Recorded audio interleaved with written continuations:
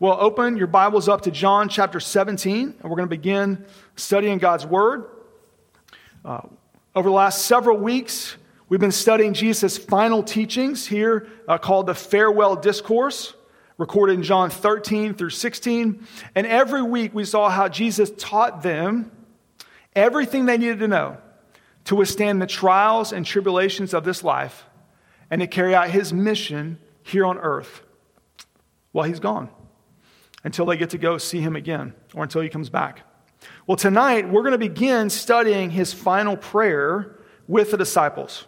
And I've titled this sermon, The Lord's Prayer, because it's the longest and most detailed prayer that we have from Jesus. You might be familiar with the Lord's Prayer in Luke 11 and Matthew 6, which is really more of a disciples' prayer. It's Jesus teaching the disciples how to pray. Right? Literally, they say, teach us how to pray, and then Jesus teaches them how to pray. Well, this is interesting because this is not a how-to passage on prayer.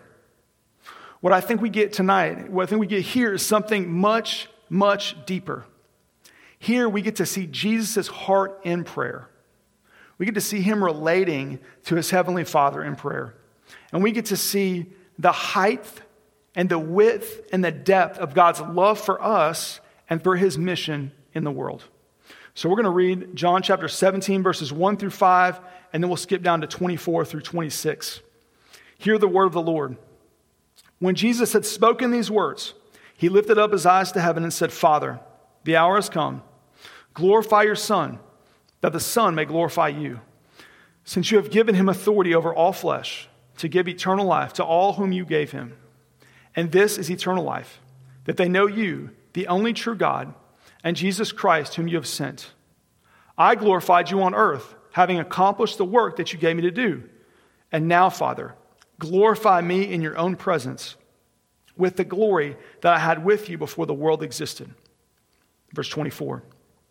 Father, I desire that they also, whom you have given me, may be with me where I am, to see my glory that you have given me because you loved me before the foundation of the world. O righteous Father, even though the world does not know you, I know you, and these know that you have sent me. I made known to them your name, and I will continue to make it known, that the love with which you have loved me may be in them, and I in them. This is the reading of God's word. When Jesus was on the Mount of Transfiguration, God spoke and said, "This is my Son in whom I'm well pleased. Listen to him." So let's give our attention to his words now. This week, Steve and I had the pleasure of interviewing 3 candidates for our youth intern position, and hopefully we'll get to update you guys on that soon. There were 3 fantastic interviews because we had 3 fantastic candidates. And 2 of those candidates, something interesting happened. In their story, they began to talk about their parents. One of the ladies talked about how when she was in middle school that she really struggled with doubts about her faith. Well, she brought those doubts to her mother, and her mother sat down and answered all of her questions in this really kind and patient and loving way. And I thought, man, that sounds amazing. That sounds like a really wonderful mom. And then the other candidate, she told the stories about how her father was a pastor, and he loved to disciple people. He was good at it, and he enjoyed it. And she said that as a young girl, she would wake up in the morning and her father would be sitting at the table with the devotional ready, and anyone from the family could come and just sit down and join him for a family devotional. I just thought, man, that's awesome. I wish I was that kind of dad. That sounds like a great dad. I'd like to meet him. And so I even got to clicking on the internet. I found his website. I found his bio. I thought about emailing him. I was like, no, don't do that. Don't creep on it. I kind of turned into creeper mode because I was like, this sounds like a guy I would want to know. This sounds like somebody I would want to be with. Well, tonight, as we study Jesus' prayer, what I want you to come away with is this sense of I want to know the God that he knows. I want to know the Father that he knows. I want to experience the Father that Jesus is talking to. That sounds like a God I want to know. That sounds like a God I want to be with and experience. And what we're going to find is that the good news is that God that he is talking to wants to know us and be with us. And he's made a way so that we can. So we're going to look at three things in this passage. We're going to look at what Jesus prayed, why Jesus prayed it, and why does it matter for us. If you're a young listener out there, let me give you three things to look for. Okay, a question: what is glory? And then, why does Jesus want glory? And then, why does Jesus pray? What is glory? Why does Jesus want glory? And why pray? So the first thing, let's look at what Jesus prayed. So Jesus makes two requests in this passage. If you look back at verse 1, he says, "Father, the hour has come." Okay? Now, when Jesus talks about his hour, he is not saying a specific hour. He is referring to an event. He's referring to the crucifixion. So from eternity past, the Father, Son, and the Spirit had planned out Jesus' life and death, and history had been moving towards the moment of Jesus' death. And Jesus' entire life and ministry were a preparation for his death. It's as if it was, everything else has been the practice, and it's been the first 3 quarters of the football game, and now Jesus is in the 4th quarter. It's the final 2 minutes, and on the cross, he is going to achieve victory at the end of the game. He's saying, now's the time for victory. And here he makes a request. He says, glorify your Son. That's what he wants. He's asking the Father to glorify him. Now, glory is one of those Christianese words that we kind of throw around all the time, but it's really hard to define. It's really kind of vague. So let me give you just a minute to try to explain what Jesus means. The Hebrew word for glory literally means weight. Right? Something that has glory has weight. It matters. It has importance. And then the Greek word for glory or to glorify means to exalt or to lift up or to raise. So what the concept that it's trying to get at is that you have something that's important, that matters. And this thing matters so much that it is lifted up and it's exalted and it gets the praise and honor and glory that it's due. Think about the sun. The sun has the most matter of any object in our solar system. It has the most mass, right? And because the solar system matters the most, the sun, everything in the solar system orbits around that sun. And when that sun comes up in the morning, we see it. It is exalted. We behold it and we give it all of the glory that it deserves because it's the thing that matters the most. Right? So when Jesus asked the Father to glorify him, he's saying, I want you to show the world how much I matter on the cross. I want to be lifted up, exalted, praised, and honored as something that should be worshiped and adored. As Charlie and I were talking about this, he described it well. He said, so the Father wants to put Jesus on blast. And I said, yes. Jesus is asking the Father to put him on blast before all of creation. If you don't know what that means, ask somebody who's under 20 or 25. They'll explain it to you. So his first request is to be glorified, and his second request is similar. Look at verse 5. Jesus says, and now, Father, glorify me in your own presence with the glory that I had with you before the world existed. So Jesus asked the Father to glorify him again, but this time it's in a different context, right? Jesus is saying, instead of glorifying him on earth, Jesus wants the Father to glorify him in his presence. This is more of a personal, face-to-face glorification. Whereas on the cross, Jesus wants God to glorify him to the world. In his resurrection and ascension, Jesus wants the Father to glorify him to himself. He said, I want to see you. I want to see you face to face. I want to be in your presence. I want to know that I matter to you and that you matter to me. Think about a new parent lifting up their child and just gazing into their face and looking at every little detail. And they're adoring each other back and forth. That's what Jesus is asking for.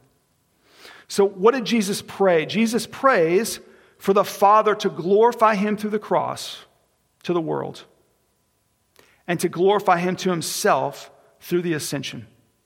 Right? He wants the cross to have weight in the eyes of the world. He wants the whole world to see just how much the cross matters. And he wants to see how much he matters in the face of the Father. He wants the world to behold the cross, and he wants the Father to behold him. Now, you might think Jesus is self-centered for praying this. He's not, and we'll get to that in the second point. But what I want to point out to you quickly is that the Father answered this prayer. That the Father has displayed the glory of Jesus before the entire world. Right? The world knows that Jesus matters. Richard Dawkins is a famous evolutionist, an atheist. He wrote a book called The God Delusion, and he once called the crucifixion parochial. The word parochial means general or narrow. He's basically saying that it only mattered to this small group of people, this small time period, and it doesn't matter to anybody else.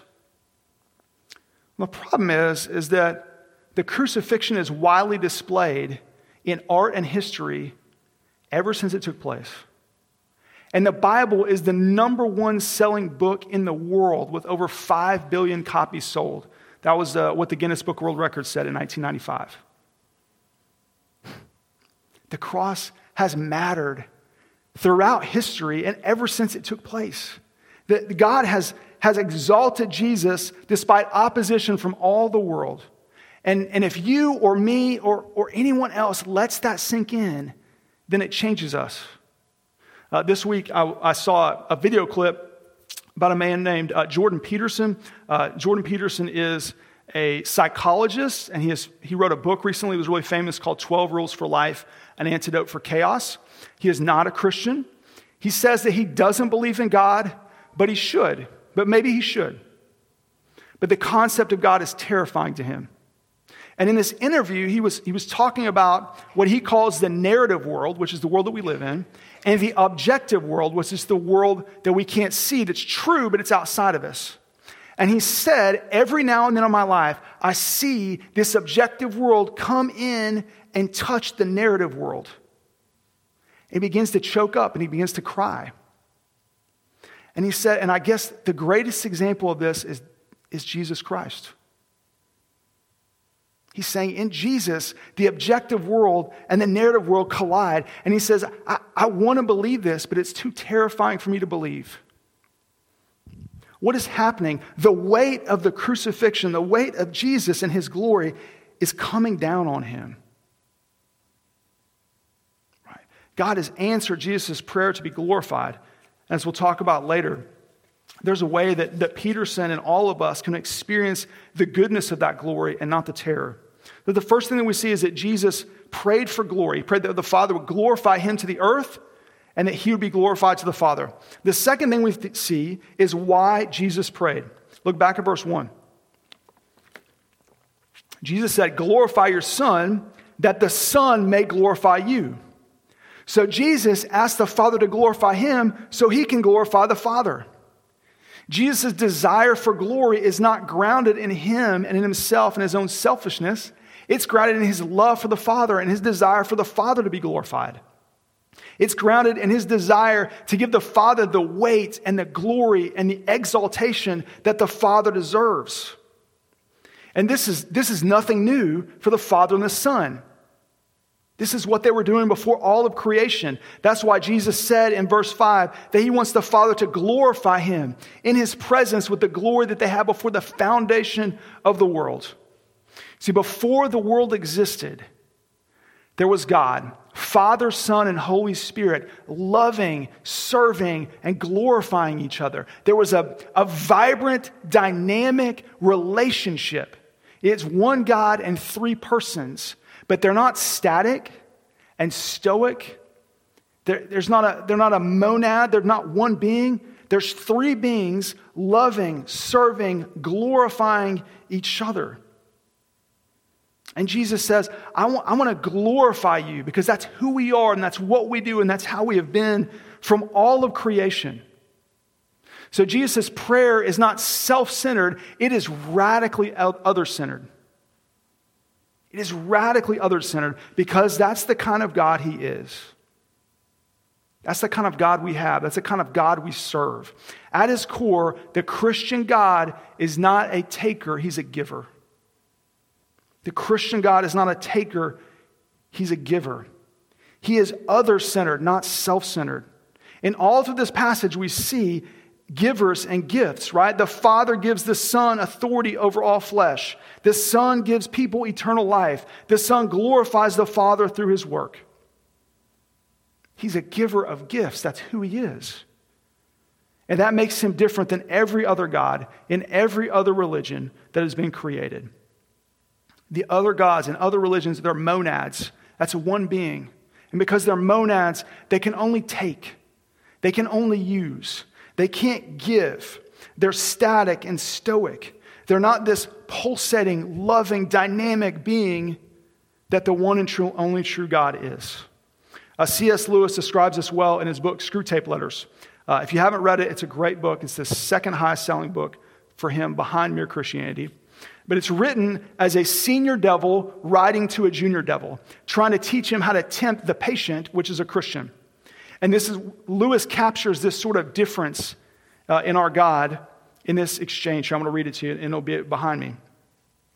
One must face the fact that all the talk about his love for men and his service being perfect freedom is not, as one would gladly believe, mere propaganda, but an appalling truth. He really does want to fill the universe with a lot of loathsome little replicas of himself, creatures whose life on a miniature scale will be qualitatively like his own, not because he has absorbed them, but because their wills freely conform to his. We want cattle who can finally become food. He wants servants who can finally become sons. We want to suck in. He wants to give out. We are empty and would be filled. He is full and flows over. You see, the devils that Lewis describes are solitary, needy gods that only take. Our God is a God that's overflowing with love and passion. He's a lover who gives. Let me ask you this. What is your view of God? And specifically, what is your view of God the Father? Do you view him as some distant creator that just created this watch called the world and started it and then left? Do you view him as some cruel dictator who has established all these rules to keep you from having fun? Do you view him as a sort of self-absorbed celebrity? Or do you view him as the Father, the Son, and the Spirit eternally existing in love to give love? That's who the God of the Bible is. That's why Jesus prayed. He prays for glory. He prays to give glory because that's who he is. And that matters. That is life-changing. And that's what we're going to look at here as we come to a close. Why does that matter to us? Let me give you 3 reasons why that matters to us. The first one is this. This is not a how-to sermon on prayer, but I want to point this out because I think it's important. Jesus' prayer teaches us that prayer is relational, not transactional. Prayer is relational, not transactional. The thing I just couldn't wrap my mind around when I was reading this prayer at the beginning of the week was, why did Jesus pray this prayer? He knows what's going to happen. He knows the plan. He's got everything he needs to carry it out. What is he doing? Then it dawned on me. He prayed because he wanted to talk to his heavenly Father about it. He had been spending all this time teaching the disciples about this glorious plan, and he was so raptured up into it that he said, I want to talk to my Father about this. I have these desires that I want to express to him, that I want to share with him. His prayer is a conversation with a person that wants to be with us. It's not a transaction. So I think we tend to view prayer the way I view a repairman. Okay? I call a repairman when I have a problem with the house. I call the repairman. I see the problem. It needs to be fixed. I call the repairman. I say, this is what's wrong with my house. I need you to come fix it. We set up the appointment. The repairman comes over and he fixes it. If he doesn't, I call my brother-in-law Joe and I beg him to come help me because I am too inept to do things by myself. Well, that's normally what happens. But whenever we were selling our house, a guy came over to inspect for termites. And when he came over, this guy didn't just want to inspect my house for termites. He wanted to talk. He wanted to tell me his whole life story. He told me where he lived, where he was from. He told me about his family, his wife and his kids. He told me about the weather and all the different jobs that he had done. He was not there just to check my house for termites. He was there to get to know me. I felt like I had to take off my shoes and invite him for dinner. He was not there for a transaction. He was there for a relationship. That's how our prayer life ought to be. That's what God wants with us. He just doesn't want a transaction. He wants a relationship. So by all means, bring him your requests. Bring him the deepest desires, questions, thoughts of your heart. But bring it to be with him because he wants to be with you. And that's the second thing we see from this prayer. As Jesus says in verses 24 through 26 that we read, Jesus not only wants to glorify the Father, but he wants to glorify us. He wants to bring us into that relationship. It's so beautiful. I want to read it again. If you look at 17:24, just listen to Jesus' heart. Father, I desire that they also, whom you have given me, may be with me where I am, to see my glory that you have given me because you loved me before the foundation of the world. Look at verse 26. I made known to them your name, and I will continue to make it known, that the love with which you have loved me may be in them and I in them. God. For glory, for Jesus, is to have us with him. It's to be with him. It's to be near him. It's to be raptured up in the Father, Son, the Spirit, and then have us with him. That's his desire. Jesus went to the cross not only to glorify the Father, but to glorify us with him. I once heard a seminary professor say that he was sort of summarizing all these different books and movies and their views of heaven and everything that was in their view of heaven and how they described heaven. And he said, now the problem with them is there's not Jesus in any of them. Heaven is where Jesus is, right? But for Jesus, heaven is also with us. Jesus died so that we could come to heaven with him. It says in Psalm 8 that God created us for glory and honor. But it says in Romans 3:23 that we have all sinned and fallen short of the glory of God. So the only way that God could bring us into glory is to send his Son to rescue us. God made him to be no sin. God made him who knew no sin to be sin for us, so that we might have the righteousness of God and we could come to heaven and experience glory with Jesus. And that's where we find life, right? That's where we find eternal life. If you look back at verses 2 and 3, Jesus says, since you have given him authority over all flesh to give eternal life to all whom you have given him. And this is eternal life, that they know you, the only true God, and Jesus Christ, whom you have sent. Jesus wants us to have true, deep, meaningful life. And that is found in knowing God and being in a relationship with him, being raptured up into this loving community of Father, Son, and Spirit. Now, we're going to talk next week about how to know God as we get into the rest of the passage. But this week, what I really just wanted you to feel is like, this is a God that I want to know. This is a God that I want to be with and I want to love because he is a God that loves me and wants to be with me. Right? He loves us the way a good father loves his children and wants to provide for them and care for them and be with them. He loves us the way a husband and a wife love each other and they get intimate and they see each other face to face and they're naked and they're unashamed. This word to know in the Bible is what God uses when he says, and Adam knew Eve. It is the most vulnerable, intimate, passionate kind of knowing that we could experience on earth. And God wants to share it with him because he loves us. And because that's who he is. A few years ago, actually 5 years ago, my wife and I went on our 10th honeymoon anniversary, our 10th anniversary trip. Okay, so we just celebrated 15 years. 5 years ago, we went on our 10th anniversary trip. We went to Jamaica, which was a good trip. It was my first time ever out of the country, my first time to do every one of those like beachy, all-inclusive things. Okay, it was good. But what was interesting was the first few days, all we could talk about was like how great it was to be at the beach and to be alone and to be together and to not be with the kids and not have all the responsibilities, and just rest on the beach. And we just enjoyed that the first few days. It was wonderful just to be together. But then as the week went on, things started to shift. Not because we didn't like each other, which could happen, but not in this particular case. Because we were enjoying each other so much, we said, hey, wouldn't it be nice to take this trip with some friends sometime? Wouldn't it be fun to do this kind of trip with our friends? And then we thought, man, maybe this kind of trip would even be fun with our kids once they're a little bit older. You see, what happened was, as we were loving and enjoying each other, we wanted that love to spill over onto other people. We wanted to include other people in it.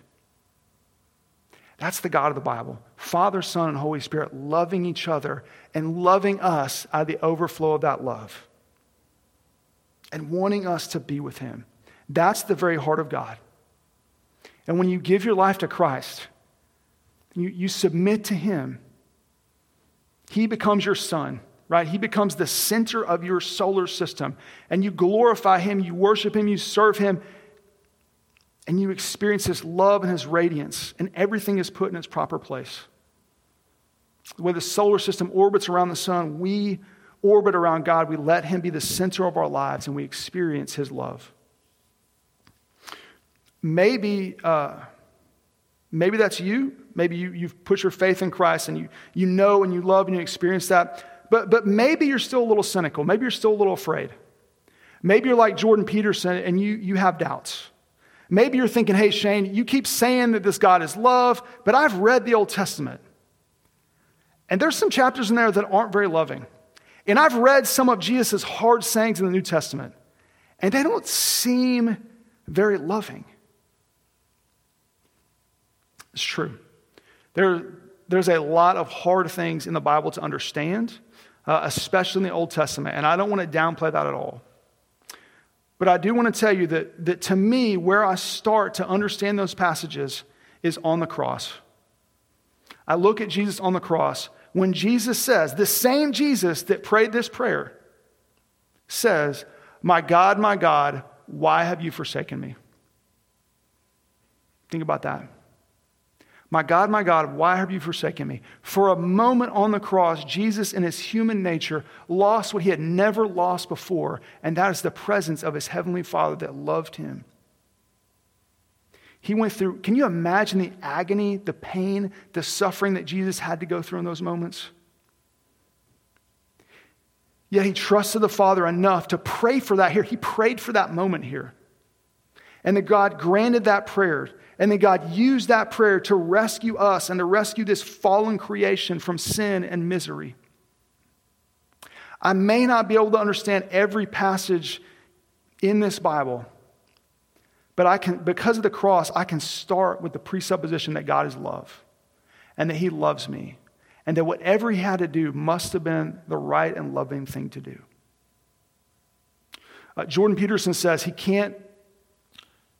just can't believe the gospel because of the weight of the law.